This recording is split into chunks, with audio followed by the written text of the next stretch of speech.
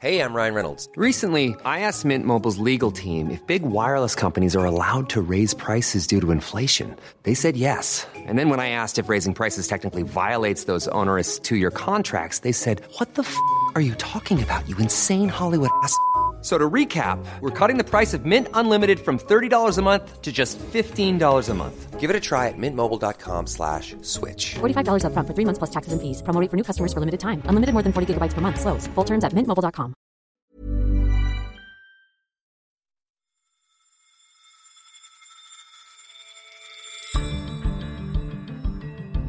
You're listening to Money Talks on Economist Radio, our weekly podcast on the markets, the economy and the world of business. I'm Patrick Lane, a digital editor at The Economist, and coming up on today's show, we investigate the curious case of the missing worker. This is not just an American problem. There's growing evidence that worker shortages are a problem, and a growing problem, across the rich world. Is it time for a new global system to tax big companies? It could be the most important overhaul of the international tax architecture in a century. And Patrick Collison, co-founder and CEO of Stripe, on why the rise of fintechs is good news for the banks. Whether it's in lending or new ways to hold balances, there's a lot of different ways in which you can take these capabilities that have been refined by banks and make them newly accessible.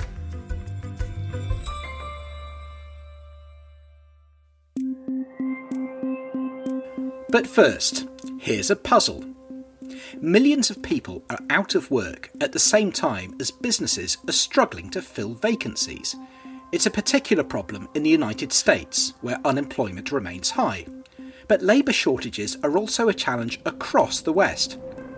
That's good for employees, maybe, if wages have to rise to attract applicants, but perhaps not so good for inflation, nor for people who remain unemployed, nor for businesses on tight margins, many of which now find themselves asking, where has everybody gone?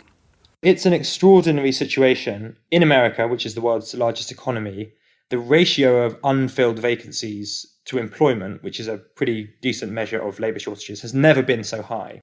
Callum Williams is The Economist's senior economics writer. But the thing is that although there's been a lot of press about the US, this is not just an American problem. There's growing evidence that worker shortages are a problem, and a growing problem, across the rich world as a whole. So for instance, if you look at the UK, which has just reopened indoor dining on the 17th of May, pub landlords and restaurant owners are complaining that it's very hard to find people to pull pints. And if you look at Australia, which is a few months ahead of most of the world in terms of its post-pandemic future, unfilled vacancies are 40% higher than they were before the pandemic. And even in Europe, which has been sort of slower to loosen lockdown measures, they're 20% higher. And all this is coming as a large number of people, millions of people, remain out of work. So why is there this seeming contradiction? Plenty of people without work, yet employers struggling to fill vacancies. Has this taken employers and economists by surprise? It has taken economists by surprise. For the jobs report, the US jobs report, which came out a couple of weeks ago, the consensus had been that the US economy would add about 1 million jobs in April. In reality, it added about a quarter of that. And of course, the concern is that with so many millions of people still out of work, that these people might be sort of structurally excluded from the labour market and might be unable to find work in the future. So some people think this is a good thing because obviously some firms will need to raise wages to attract staff, and who could begrudge anyone a pay rise? The problem there, of course, is you have to think, I think, more widely and think of the millions of people who are still out of work and think about why they're not able to get a job. And then, of course, the health of businesses also matters. A lot of these firms, say in social care or in hospitality, leisure, are sort of unable to raise wages to attract more staff, either because they've had a very lean period over the past year, or because they are in an industry that has structurally low margins. So the way to think about labour shortages really is to think of it as a tremendous waste of human talent. Okay, but let's look at the effect on wages a bit more. Is there evidence yet that wages are being driven up? Most people would agree that wage growth is surprisingly strong, given that the economy is still quite weak. And when the economy is weak, historically, that's tended to go hand in hand with very weak wage growth. But that isn't what we're seeing. If you look at particular companies, you are seeing now that companies are starting to raise wages, particularly in sectors like food service and that sort of thing. So McDonald's is one of the kind of biggest examples that people are talking about in the US at the moment. That presumably is good for people who are in work or who are finding work. But you mentioned that there were some downsides to this. Sure. So, I mean, one downside is that in some circumstances, labour shortages have a kind of ricochet effect across the rest of the economy. So, for instance, if you're a building firm and you can't find enough builders to meet demand, then that means that your demand in turn for building supplies and for redecorators and all that other stuff down the supply chain will constrict as well. There's another concern at the moment, which is that inflation is rising and will force central banks to raise interest rates and put the economic recovery on hold. It is conceivable that a sort of battle between employers could end up stoking inflation. There isn't a huge amount of evidence of that happening yet, but it is something to think about. That said, I think there are costs that labour shortages are imposing right now, which are worse than any of the things I've just mentioned. And that's really the human cost. It's bad for household incomes, bad for people's health. I think a lot of people would argue that it's not great for people's dignity to be out of work for a long time, especially if they want it. And the best evidence we've come up with suggests that about 30 million people in the rich world are out of work who were in work before the pandemic. Is there anything that policymakers can do about this? For example, some pundits have said that stimulus handouts have given people an excuse not to take a job. Do you think that those should be unwound? What do you think could be done? The debate about welfare and its relationship with the labour market is very polarised, particularly in the US, where a lot of people will insist that the more generous unemployment insurance benefits are giving people an excuse not to look for work. On the other hand, there is surprisingly little evidence that that is taking place. So there's huge disagreement about that. My sense is the way to think about it is not to prioritise cutting welfare benefits, because the economy is still weak and people's incomes have in many cases fallen quite drastically. But rather than that is to sort of reorient them and to redesign them in such a way as to place more emphasis on getting people back into work. So that kind of comes under the active labour market policy umbrella. People are now starting to experiment with this. So for instance, in Arizona, they're basically using the federal money that they get to fund unemployment insurance payouts and actually redirecting it towards a bonus that people who were unemployed, who then find a job, can get. And they can get up to $2,000 if they find a full-time job. And it's targeted at people on lower incomes. So it's a pretty progressive policy. Callum, the pandemic's really crushed international travel. What impact has that had? It could be having a massive effect. One of the weird things about the pandemic is how it has normalized the idea that you need to have extremely strict border control. And the countries which, or until the pandemic, were considered to be quite open and liberal places, they've gone in completely the opposite direction. So, for instance, New Zealand is one example, which had pretty high net inward migration of around 100,000 people before the pandemic, and that's fallen to 7,000 people. Australia now is actually losing migrants on a net basis. People are actually leaving. But it's also a problem in places like the UK, which of course has this added complication of having Brexited. It's all very well to have these ultra strict border controls if you're concerned about variants or whatever it might be. But that is coming at an enormous cost. And I think governments need to be more open and upfront about those costs than most of them have been so far. There are an awful lot of things to try and keep hold of here, aren't there? For one thing, we don't know whether the change in people's behaviour that we've seen over the past year or so will be permanent or temporary. The sort of policy responses that we've been talking about, whether to welfare or to immigration, would take time to work out. And on top of all that, we don't know how long the pandemic is going to last, and it presumably will last different lengths in different places. And of course, across the world, vaccines continue to be rolled out. And as that happens, I think more and more people will start to feel comfortable about moving into public space and taking jobs that maybe today they feel uncomfortable about taking. So I think the way to think about this labour shortages question is that it's a combination of both policy changes and patience, which is required. Callum Williams, thank you very much. Thanks, Patrick. And for more analysis like this of the biggest trends and latest developments in business, finance and economics, and why they matter, try a subscription to The Economist. This week you can read about the machinations behind the Warner Discovery mega merger and how it will shape the future of streaming. And a dispatch from Hong Kong. as the Chinese authorities chip away at the influence of the territory's tycoons. For all that and more, subscribe at economist.com/podcast offer. That link is also in the notes for this episode.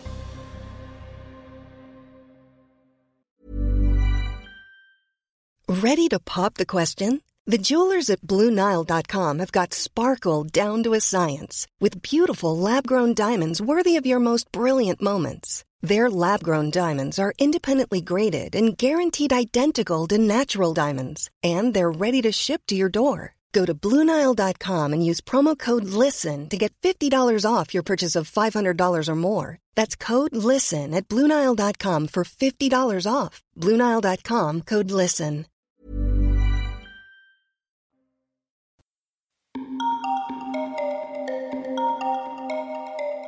Next, yesterday, May the 18th, America's Treasury Secretary, Janet Yellen, addressed the Chamber of Commerce, the country's biggest business lobby. We are proposing to fundamentally reform the corporate tax system that will help offset the cost of the proposed public investments. It's a clear message for America, Inc. We believe the corporate sector can contribute to this effort by bearing its fair share. For years, politicians and the public have grumbled, simmered and raged as multinational companies have shifted profits out of the grasp of tax collectors and into low-tax havens.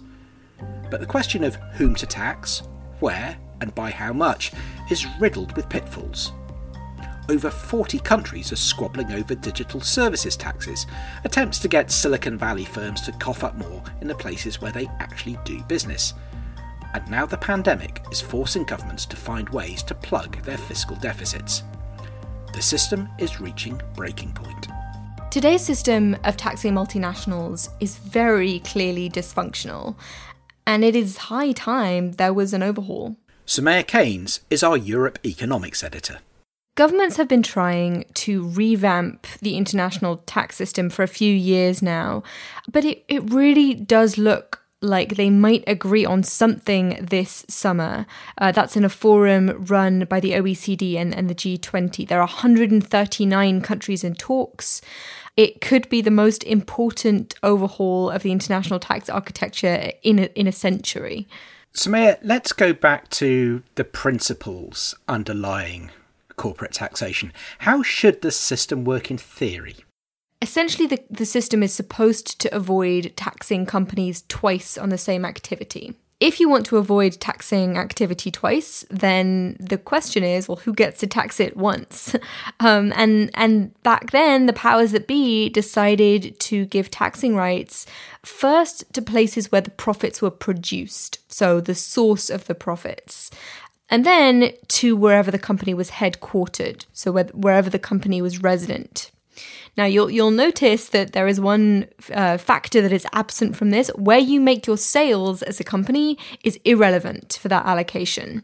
The other important feature of the current system is that legal affiliates, so you've got these multinationals with a bazillion different legal affiliates all over the world, those tend to be taxed separately. Okay, that's very clear on the theory. How's it working out in practice?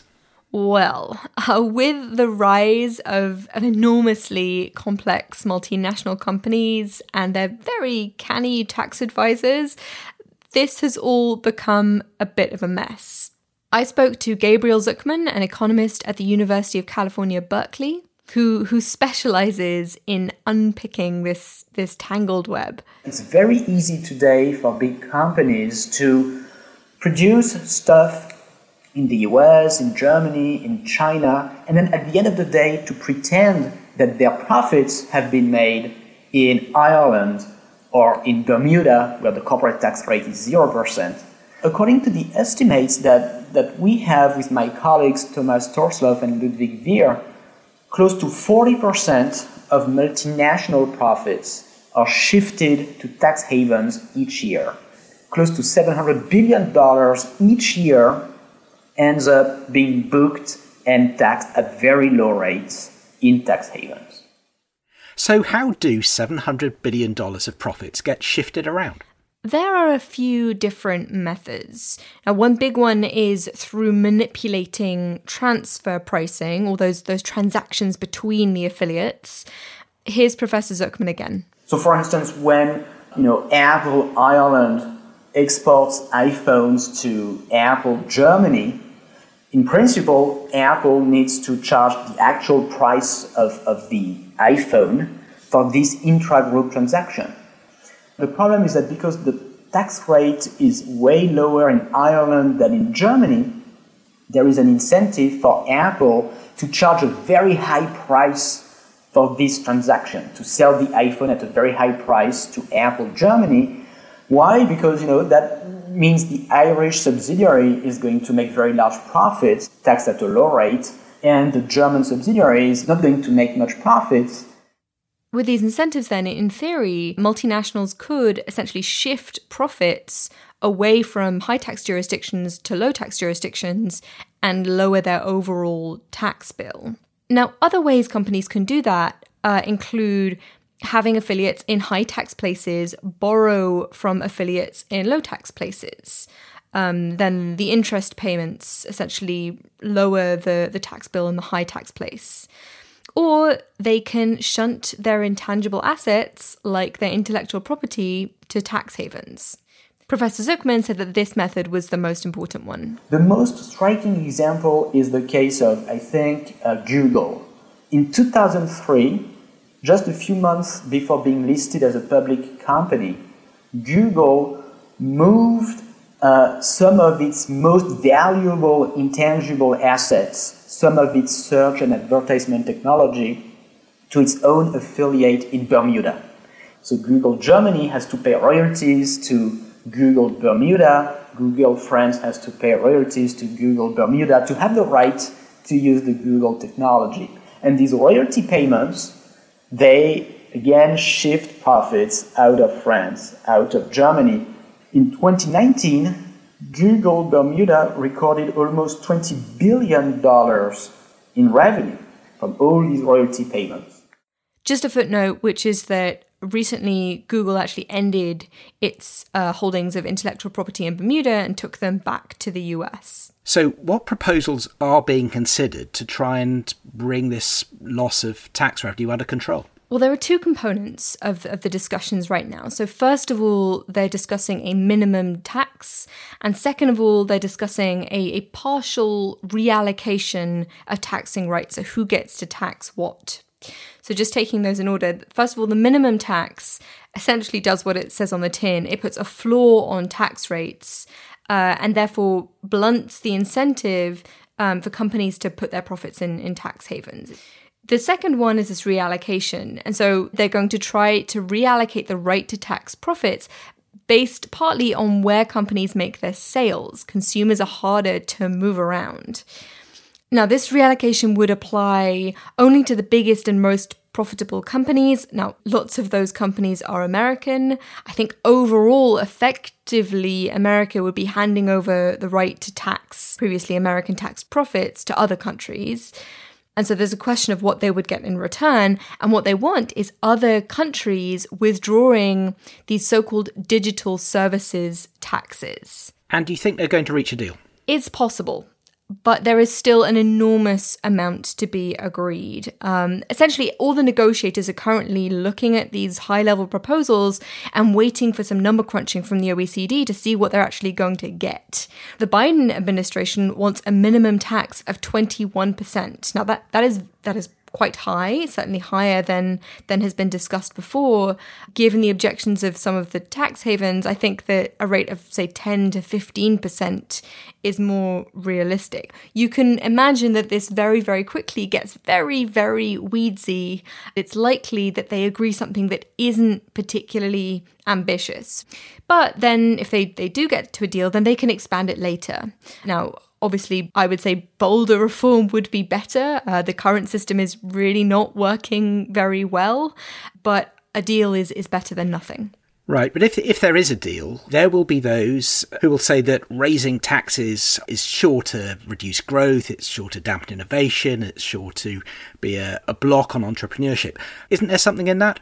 There is clearly a point. at which you can go too far? I might actually put that to Professor Zucman. In 1985, the average statutory corporate income tax rate globally was 49%. Today, we're talking about a minimum tax of 21%.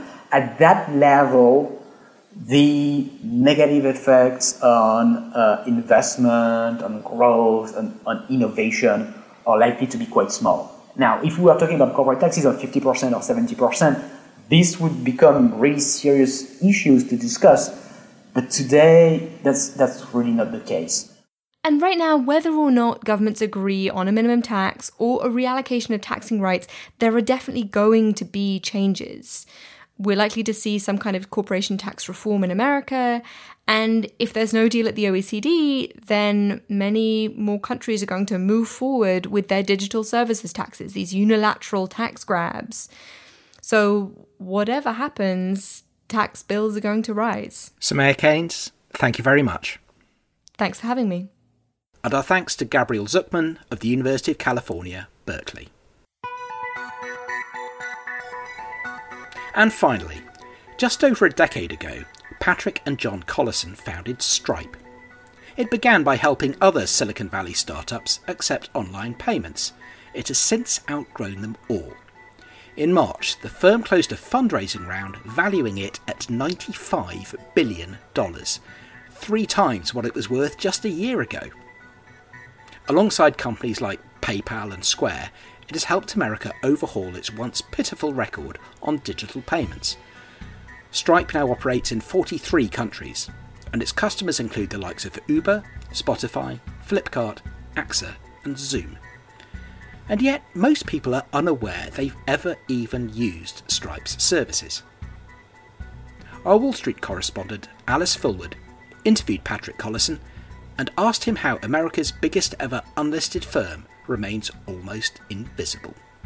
Stripe is building infrastructure for the internet economy. And what we mean by that is that we're focused on helping companies move money around online, to accept payments from their customers, to pay it out to drivers or to small businesses that they support, and generally to implement internet business models. It might be surprising that back 10 years ago when we started, this was actually a pretty difficult thing to do. Lots of the traditional financial services companies, they hadn't built APIs and kind of programmatic ways to make it easy to orchestrate this money movement. And so the kind of broad theme of what we're doing is taking capabilities that have existed in the financial services ecosystem, in some cases for a long time, and trying to figure out what's the internet native programmable way to expose these capabilities to a whole host of actors that didn't previously have easy access to them. Right, and anyone who's working in or near financial services at the moment will be hearing the term API a lot. But for the novices among us, what is an API? Sure. So an API, it stands for an application programming interface, the language that two pieces of software use to talk together. You might want to build an application on an iPhone, and the API is what you use to talk to the iPhone and to implement your application. We make it easy for other developers, other companies to write software that causes money to move in the real world. What does it mean for you to be exposing the capabilities of banks? If the banks already do all of these things, why do they need Stripe to make it happen? Well, the most basic thing is banks, of course, issue debit cards and credit cards, and we're making it possible for those cards that they issue to be accepted by online businesses. But the thing we've been working on over the last couple of years that I'm pretty excited by is trying to figure out how to expose some of the core capabilities at the heart of their business. And so we announced a product last year called Stripe Treasury, and we did that in partnership with a number of banks, including Citi and Barclays. We're enabling them to offer easy bank account setup through various other platforms. And so, for example, Shopify has announced that they're going to enable Shopify store owners to kind of hold a balance with Shopify. Another example that I think really illustrates this is there's a platform called Jobber. It's a platform for handymen, for service workers of various sorts. And we're working to enable Jobber to offer easy loans for participants in their ecosystem.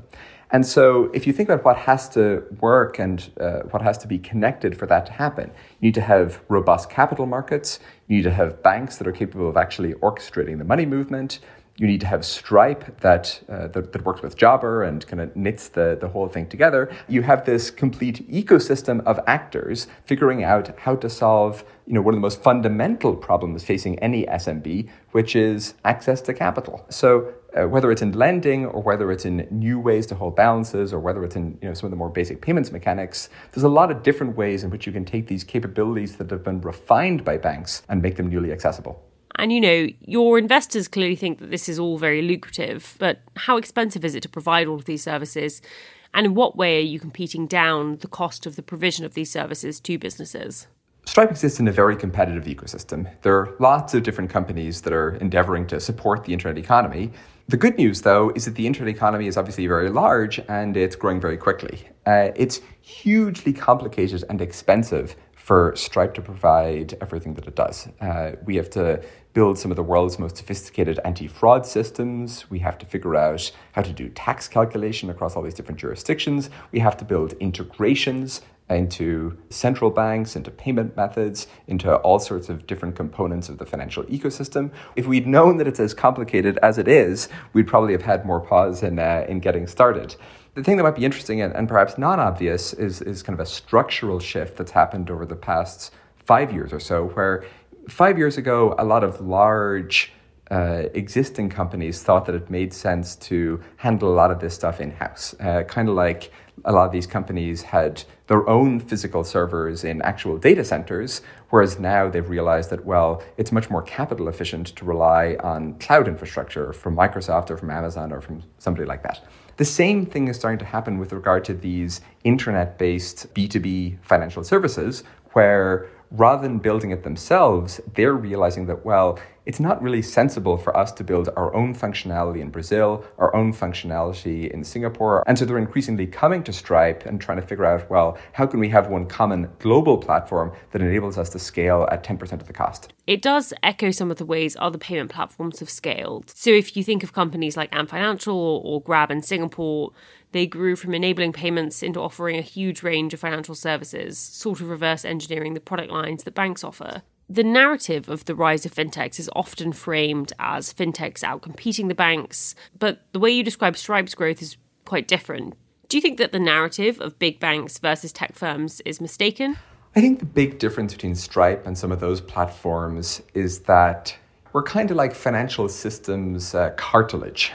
And, cartilage it's not very useful unless you've bones and muscles. And for us, banks are the bones and the muscles.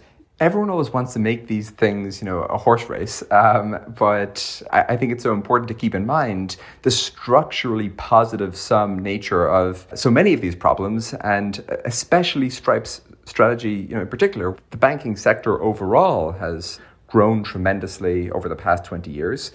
And my view is that it will continue to do so for the next couple of decades, and that the internet should be a huge tailwind because ultimately a lot more financial services are going to be taking place. There are going to be more businesses, they're going to have more customers, and the world is going to be more globally integrated than ever before. And so we really don't see it that way, and I don't think it's how it's played out to date. So if it's not competing with the banks, then what is the next frontier for Stripe? Well, there's still a lot of countries that we don't support. We actually acquired a company called Paystack, which is headquartered in Lagos in Nigeria, back last year. They have really exciting ambitions to enable online commerce across more of the African continent. They actually just last week launched in South Africa, and so we're very excited about that. But we're working on Southeast Asia, we're working on Latin America, there's still a lot to do. And then there's a lot of minutiae that, it's not sexy, it doesn't get a lot of attention, but actually makes a really big difference for businesses that are selling online. And so something, we worked a lot on last year is figuring out how to automatically enable local payment methods for businesses outside of the country in which the payment method is offered. If you take a business in Hong Kong, it might have some customers in Netherlands, but the business in Hong Kong doesn't know anything about Ideal, which is the most common payment method used in Holland. And what we've found is that we're able to pretty reliably deliver 10%, 30%, 50% revenue increases in these countries by kind of properly localizing the experience. People know that you need to localize the language, like the text, but they don't think as much about localizing the actual underlying financial plumbing. We think that could be a really effective way to grow internet GDP and to enable a lot of opportunity that isn't currently being tapped. Patrick Collison, thank you very much. Thanks for having me. Our thanks to Patrick Collison and to Alice Fulwood. Thank you for listening to Money Talks. While you're with us, please take a moment to leave a rating or a review on Apple Podcasts or wherever you listen. The producers were Amika Shortino-Nolan and Paul Waters. The editor was Sandra Schmurley. I'm Patrick Lane, and in London, this is The Economist.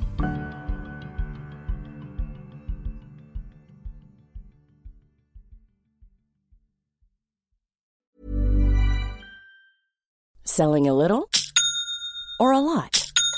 Shopify helps you do your thing however you cha-ching. Shopify is the global commerce platform that helps you sell at every stage of your business. From the launch your online shop stage to the first real-life store stage, all the way to the did we just hit a million orders stage. Shopify is there to help you grow. Shopify helps you turn browsers into buyers with the internet's best converting checkout. 36% better on average compared to other leading commerce platforms. Because businesses that grow, grow with Shopify. Get a $1 per month trial period at shopify.com/work. Shopify.com/work.